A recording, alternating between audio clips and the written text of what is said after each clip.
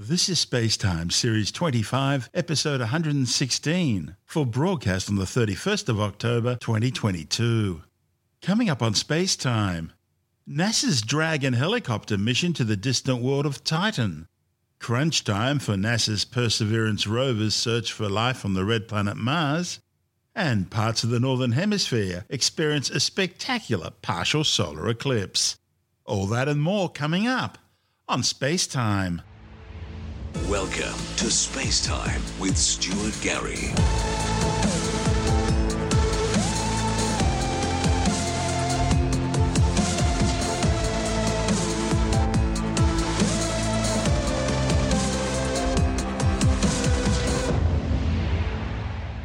NASA's undertaken a major survey of the Saturnian moon Titan's Select crater region, which will be one of the primary targets of the Dragonfly helicopter mission in 2034. The 450-kilogram Dragonfly will be a larger successor to the 1.8-kilogram Mars Ingenuity rotocopter, which has been exploring the Jezero crater region of the Red Planet since arriving there in February 2021 aboard the Mars Perseverance rover. Dragonfly will initially land in dunes to the southeast of the Select impact structure, at the edge of a dark region called Shangri-La. It'll explore this region in a series of flights up to 8 kilometers long each and acquire samples from selected areas with interesting geography. After landing on Titan, it'll travel to the Select impact crater, where in addition to organic compounds, there's also evidence of past liquid water. The Select crater is a geologically young impact structure, some 90 kilometers in diameter, located about 800 kilometers north-northwest of the 2005 Huygens landing site.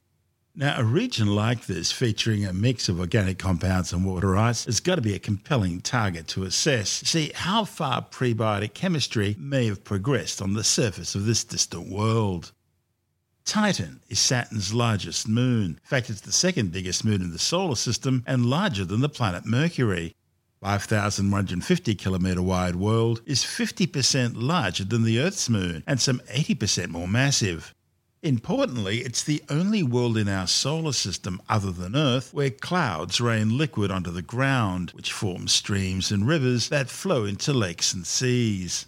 But unlike Earth's water-based hydrological cycle, the rains on Titan are made of methane and ethane. On Titan, temperatures are so cold, the water is frozen so hard it forms part of the bedrock. Titan's atmosphere is about 10 times as thick as Earth's, and it's primarily nitrogen laced with methane and ethane, a hydrocarbon soup which the early primordial Earth may also have had in its past. Scientists are now characterizing the Select crater region to help make the 2034 landing of Dragonfly as smooth as possible. Their findings, reported in the Planetary Science Journal, describes the region as a hummocky knoll-like landscape of sand dunes and broken-up icy ground near the moon's equator. To reach their conclusions, the authors analysed radar images from the area acquired by the Cassini spacecraft during its 13-year exploration of the Saturnian system. They used radar reflectivity and angled shadows to determine the properties of the surface, looking at composition, roughness, and topography from radar backscatter. Mission scientist Leah Bonnefoy from Cornell University says Dragonfly will be the first flying machine to explore a world in the outer solar system. She says while it does rain liquid methane on Titan, it's only sometimes, and the rest of the time Titan is more dry than a desert on Earth. Place where you have dunes, some little mountains, and of course the Select impact crater. Bonnefoy and colleagues are looking closely at the landing site, its structure, and its surface features. To do that, they're examining radar images from the Cassini-Huygens mission, looking at how the radar signal changes when viewed from different angles. The problem is the radar images of Titan through Cassini have a best resolution of only about 300 meters per pixel, and scientists have only seen less than 10% of this world's surface at that scale. That means there are probably lots of small rivers and landscape features that they simply couldn't discern. Early in the Cassini mission, back in January 2005, the spacecraft's Huygens lander descended for some 2 hours, gradually floating down into an Earth-like environment, at least in terms of appearance, and sending back pictures of streams and river valleys that were invisible in the radar images. Huygens eventually touched down on a surface best described as feeling like cold, wet sand. NASA's Dragonfly mission is slated to launch in 2027, arriving at Titan in 2034 for a 3-year stay. Unlike the tissue box-sized Ingenuity, Dragonfly will look more like a military transport helicopter. Titan's heavens, mostly nitrogen with a dash of methane, 4 times denser than the Earth's atmosphere, enables the car-sized Dragonfly to perform like a drone. It'll carry out research in chemical composition and astrobiology in order to better understand this distant world's makeup and how life on Earth may have evolved. This report from NASA TV. Saturn's largest moon, Titan, has a thick atmosphere and a frozen surface rich in organic molecules. In 2034, a NASA mission called Dragonfly will arrive at Titan and study its chemical makeup. Dragonfly is a rotorcraft designed to visit multiple sites across the moon's varied terrain. At each new landing site on Titan's surface, Dragonfly uses a pulsed neutron generator and onboard gamma-ray sensor to detect key elements such as carbon and hydrogen in organic materials or oxygen in water ice. Dragonfly determines if there are well-defined layers of these materials just below the lander. For a closer inspection, Dragonfly uses its drill to generate tailings from Titan's hard, frozen surface. These surface samples can then be ingested through the pneumatic system, carried with Titan air into the chilled sample lines and to the sample collection carousel. One of the carousel sample cups is placed in a pneumatic port. The cup captures the surface material from the cold air stream and transfers it to the chemical laboratory for measurement. Pulses from a laser release large organic molecules from the surface sample for analysis in the mass spectrometer. The mass spectrometer sorts molecules by mass and measures diagnostic fragments that tell Dragonfly the kinds of chemical components that are present in the surface and whether there are molecules of prebiotic interest. For those potential prebiotic samples, a new cup is placed into an oven and heated to release molecules into a gas chromatograph, where they are sorted for size and type before entering the mass spectrometer. This advanced separation of organic components includes isolating molecules with the same formula but different chiral arrangements, or handedness. Having a preference for one-handedness over another is a key biosignature for life on Earth. When the chemical analysis is complete, Dragonfly may choose to take another surface sample or find a new location on Titan to investigate.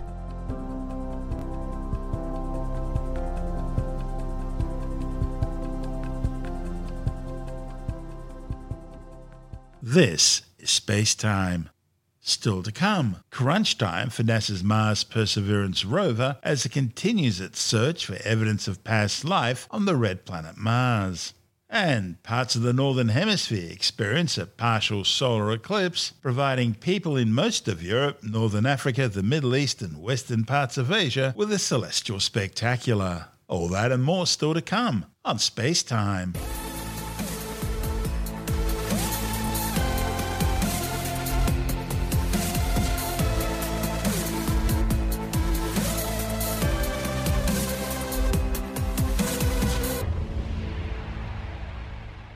NASA's Mars Perseverance rover has started collecting rock samples from an area long considered to be a top prospect for finding signs of ancient microbial life on the red planet if it ever existed there.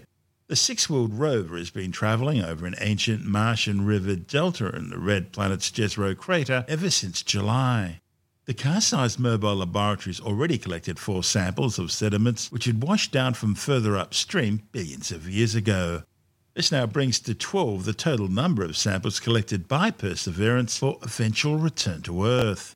NASA's Associate Administrator for Science, Thomas Abuchan, says Jezero Crater was selected as the preferred landing site for Perseverance because it had the best chance of providing scientifically excellent samples. The 45-kilometre wide crater hosts a fan-shaped delta that formed about 3.5 billion years ago at the convergence of a Martian river and lake. Perseverance is currently investigating the delta's sedimentary rocks, which formed when particles of various sizes settled in the once watery environment. During its first scientific campaign, the rover explored the crater's floor, finding igneous rock which formed deep underground from magma or on the surface from volcanic activity. Perseverance project scientist Ken Fairley from Caltech in Pasadena, California, says the delta with its diverse sedimentary rocks contrasts beautifully with the igneous rocks formed from crystallization of magma discovered on the crater floor. This juxtaposition provides scientists with a rich understanding of the geological history after the crater formed. For example, Perseverance found sandstone that contains grains and rock fragments created far from Jezero crater, and a mudstone that includes intriguing organic compounds. Wildcat Ridge is the name given to a metre-wide rock that likely formed billions of years ago as mud and fine sand sediments settled in an evaporating saltwater lake. The rover abraded some of the surface of Wildcat Ridge for analysis by Sherlock. Sherlock's the scanning habitable environments with Raman and luminescence for organics and chemicals instrument. Its analysis indicates the samples feature a class of organic molecules that are spatially correlated with those of sulfate minerals. Sulfate minerals, found in layers of sedimentary rock, can yield significant information about the aqueous environments in which they formed. The organic molecules consist of a wide variety of compounds made primarily of carbon and usually include hydrogen and oxygen atoms. But they can also contain other elements such as nitrogen, phosphorus, and sulfur. While there are lots of chemical processes that produce these molecules that don't require life, some of these compounds nevertheless are the building blocks of life.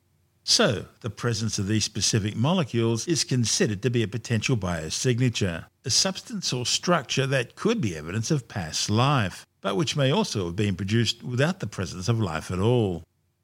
Back in 2013, Perseverance's sister rover Curiosity, which is currently exploring Gale Crater in another part of Mars, found evidence of organic matter in rock powder samples, and Perseverance has also detected organics in Jezero Crater before. But unlike that previous discovery, this latest detection was made in an area where, in the distant past, sediments and salts were deposited into a lake under conditions in which life could potentially have existed. In fact, in its analysis of Wildcat Ridge, Sherlock's registered the most abundant organic detections of the mission to date. Fairley says that in the distant past, the sand, mud and salts that now make up Wildcat Ridge were deposited under conditions in which life could potentially have thrived. The fact that organic matter was found in such a sedimentary rock, known for preserving fossils of ancient life on Earth, is important.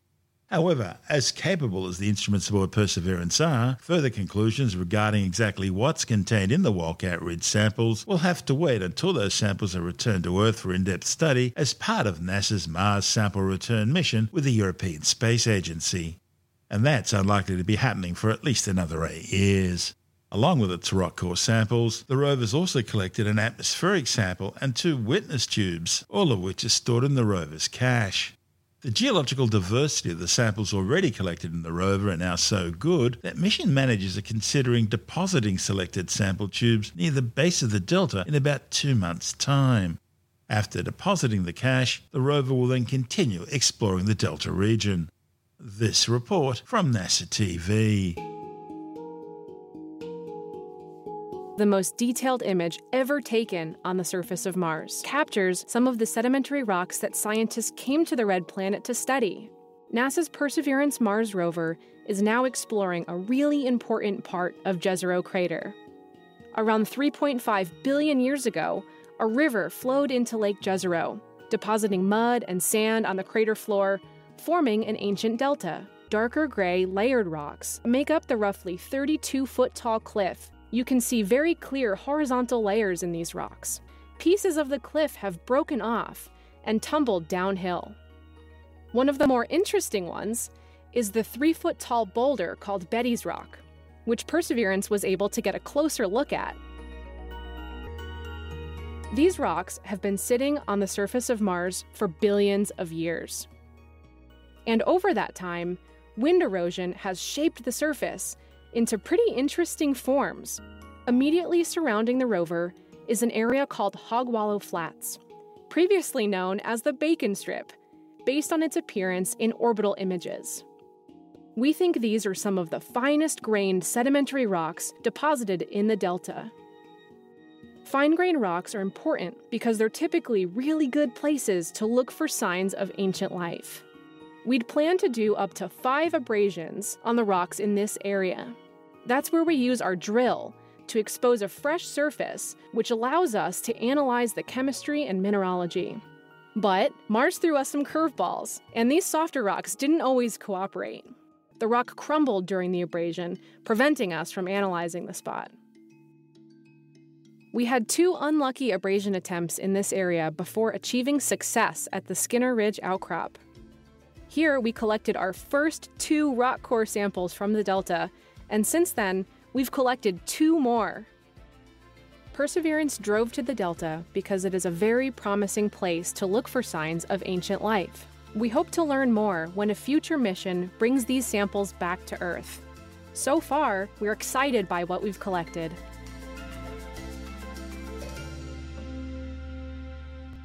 This is Space Time. Still to come, the Northern Hemisphere experiences a partial solar eclipse. India replaces Russia, launching 36 OneWeb satellites into orbit after Moscow was boycotted over its invasion of Ukraine. And later in the Science Report, a new study shows that cats not only know when we're talking to them, but they've probably got a good idea what we're saying as well. All that and more still to come on Space Time.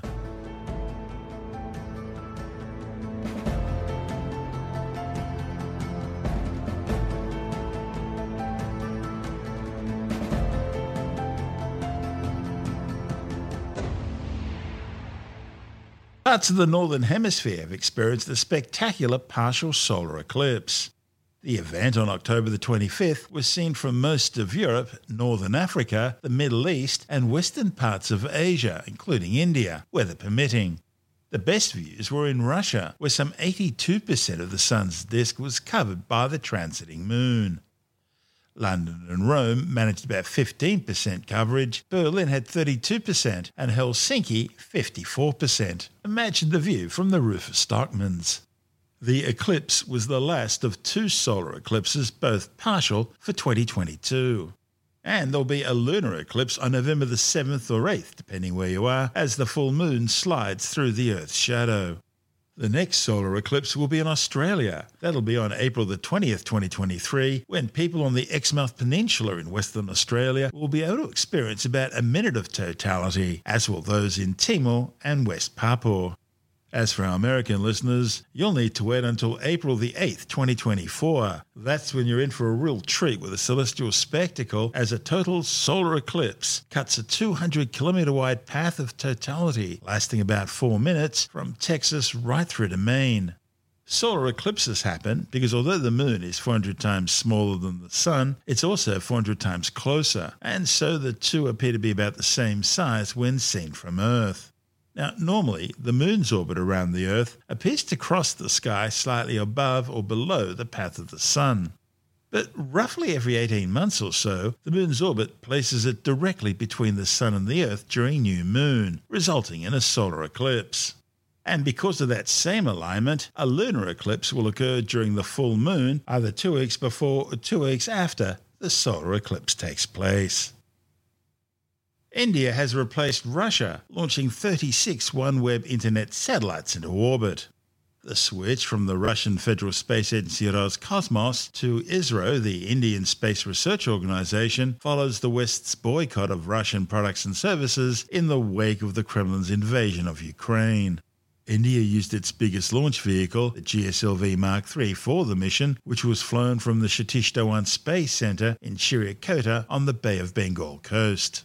This latest mission means OneWeb now have 462 satellites flying. That's more than 70% of what the company says it needs in order to provide a global broadband service. Overall, OneWeb's planning a constellation of 648 of its 150-kilogram Ku-band satellites, which will be placed into 12 near-polar orbits at an altitude of 1,200 kilometers. With Russia now out of the game, OneWeb are planning at least 1 more launch with India and 3 with SpaceX in order to get their constellation finished. This is Space Time.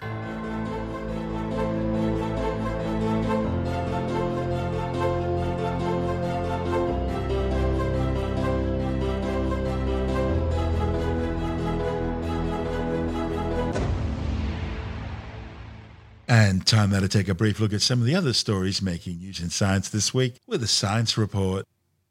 A new study warns that people with severe COVID-19 have a higher risk of developing a range of serious heart problems compared to those who suffered a milder infection.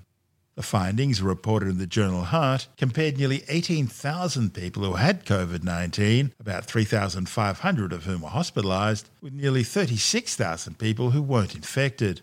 Researchers found that those who had serious COVID-19 but weren't hospitalised were about 3 times more likely to develop a blood clot than those who didn't have the virus, and were more than 10 times as likely to die from any cause. However, those hospitalised due to COVID-19 still had a far higher risk of developing a blood clot, along with major increases in the risk for heart failure, stroke, irregular heart rhythms, swelling and heart attack, especially during the first month after infection. The latest revised figures suggest that some 6.6 million people have now been killed by the COVID-19 coronavirus since it was first detected near China's Wuhan Institute of Virology around September 2019. However, the World Health Organization says the true death toll is likely to be over 15 million, with some 634 million confirmed cases globally.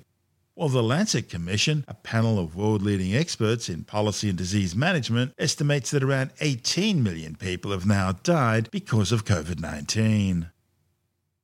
It's been revealed that very few teenagers who start gender-affirming hormone treatments end up changing their minds. The findings, reported in the Lancet Medical Journal, are based on health records for some 720 Dutch people with gender dysphoria who started gender-affirming hormone treatment as adolescents.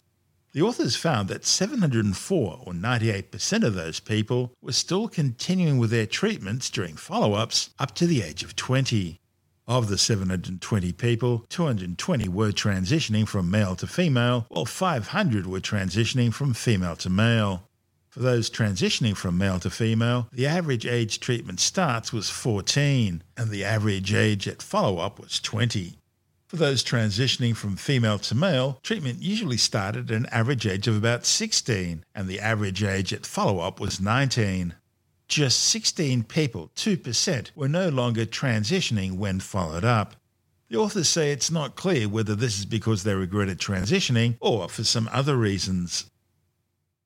A new study has confirmed something cat owners have long known. Cats know when you're talking to them, and they've got a pretty good idea what you're saying too.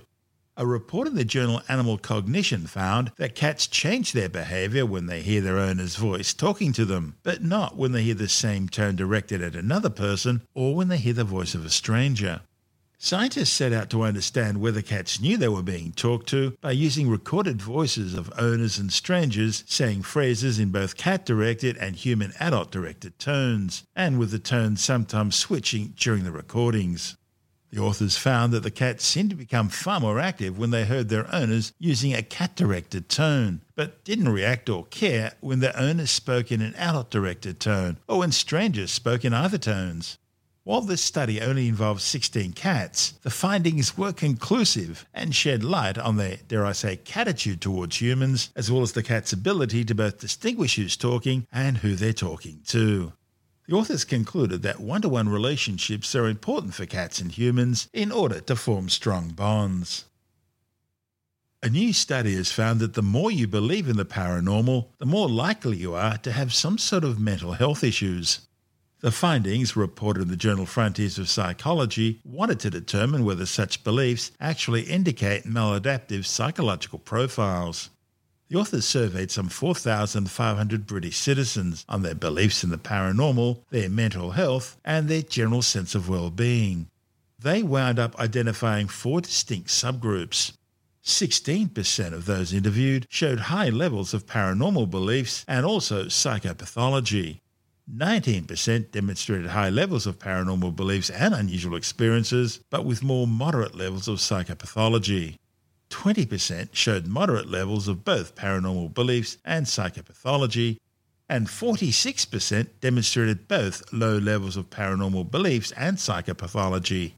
Tim Mendham from Australian Skeptics says those exhibiting both high levels of paranormal beliefs and psychopathology exhibited far worse mental well-being, scoring lower on measures of life satisfaction and higher stress and physical ill health compared to those in the other profile groups. This is a study that was done recently by some people in cognitive psychology at Manchester Metropolitan University in the UK. They did a survey of so many thousand Brits to try and get an indication of their belief, the level of their belief in the paranormal and their level of psychopathology, if you like, of mental stability. And it's trying to say, is there any link between being sort of mentally unstable and belief in the paranormal? And they say that their data shows that it's an incorrect assumption that belief in the paranormal is directly associated with poor psychology functioning or adjustment. So they're saying that, you can't say that people are weird, therefore they believe weird things. But the thing is, most skeptics would not say that you are mentally unstable to believe in the paranormal, right? There is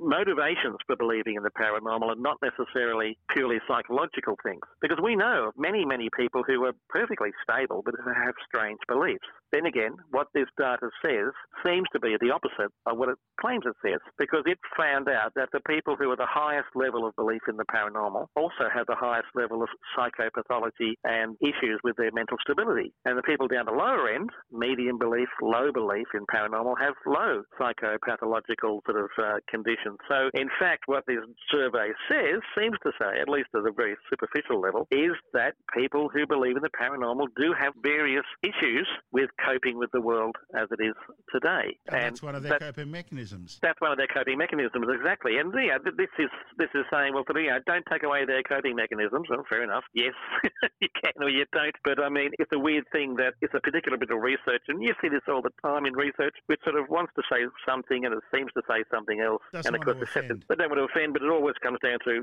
needs more research is the final result. That's just because they want more money for research. That's exactly right. But this is the psychological research, etc. But, there's a lot of sociology research, etc., which is uncertain, and it's very hard to pin down what the results should be. But sometimes the conclusions don't seem to match the data, surprisingly. Well, that's because, and we discussed this previously on the show, that's because when it comes to psychology, the sample sizes are too small and everyone is an individual. Yes, that's the trouble with human beings. But then you try and find an average. But this had about 4,000 people at survey.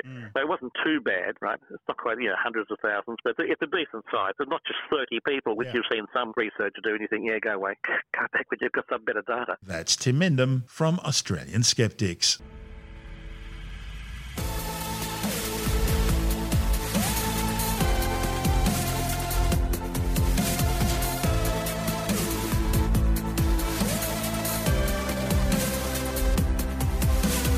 And that's the show for now. Spacetime is available every Monday, Wednesday and Friday through Apple Podcasts, iTunes, Stitcher, Google Podcast, Pocket Casts, Spotify, Acast, Amazon Music, Bytes.com, SoundCloud, YouTube, your favourite podcast download provider, and from spacetimewithstuartgary.com. Spacetime's also broadcast through the National Science Foundation on Science Zone Radio and on both iHeartRadio and TuneIn Radio. And you can help to support our show by visiting the Spacetime store for a range of promotional merchandising goodies, or by becoming a Spacetime patron, which gives you access to triple-episode commercial-free versions of the show, as well as lots of bonus audio content which doesn't go to air, access to our exclusive Facebook group, and other rewards. Just go to spacetimewithstuartgary.com for full details.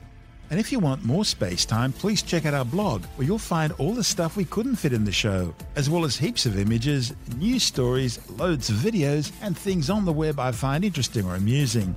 Just go to spacetimewithstuartgary.tumblr.com. That's all one word, and that's Tumblr without the E.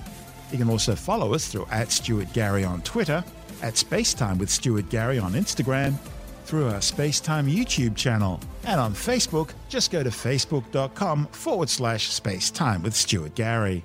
And Spacetime is brought to you in collaboration with Australian Sky and Telescope magazine, your window on the universe. You've been listening to Spacetime with Stuart Gary. This has been another quality podcast production from Bytes.com.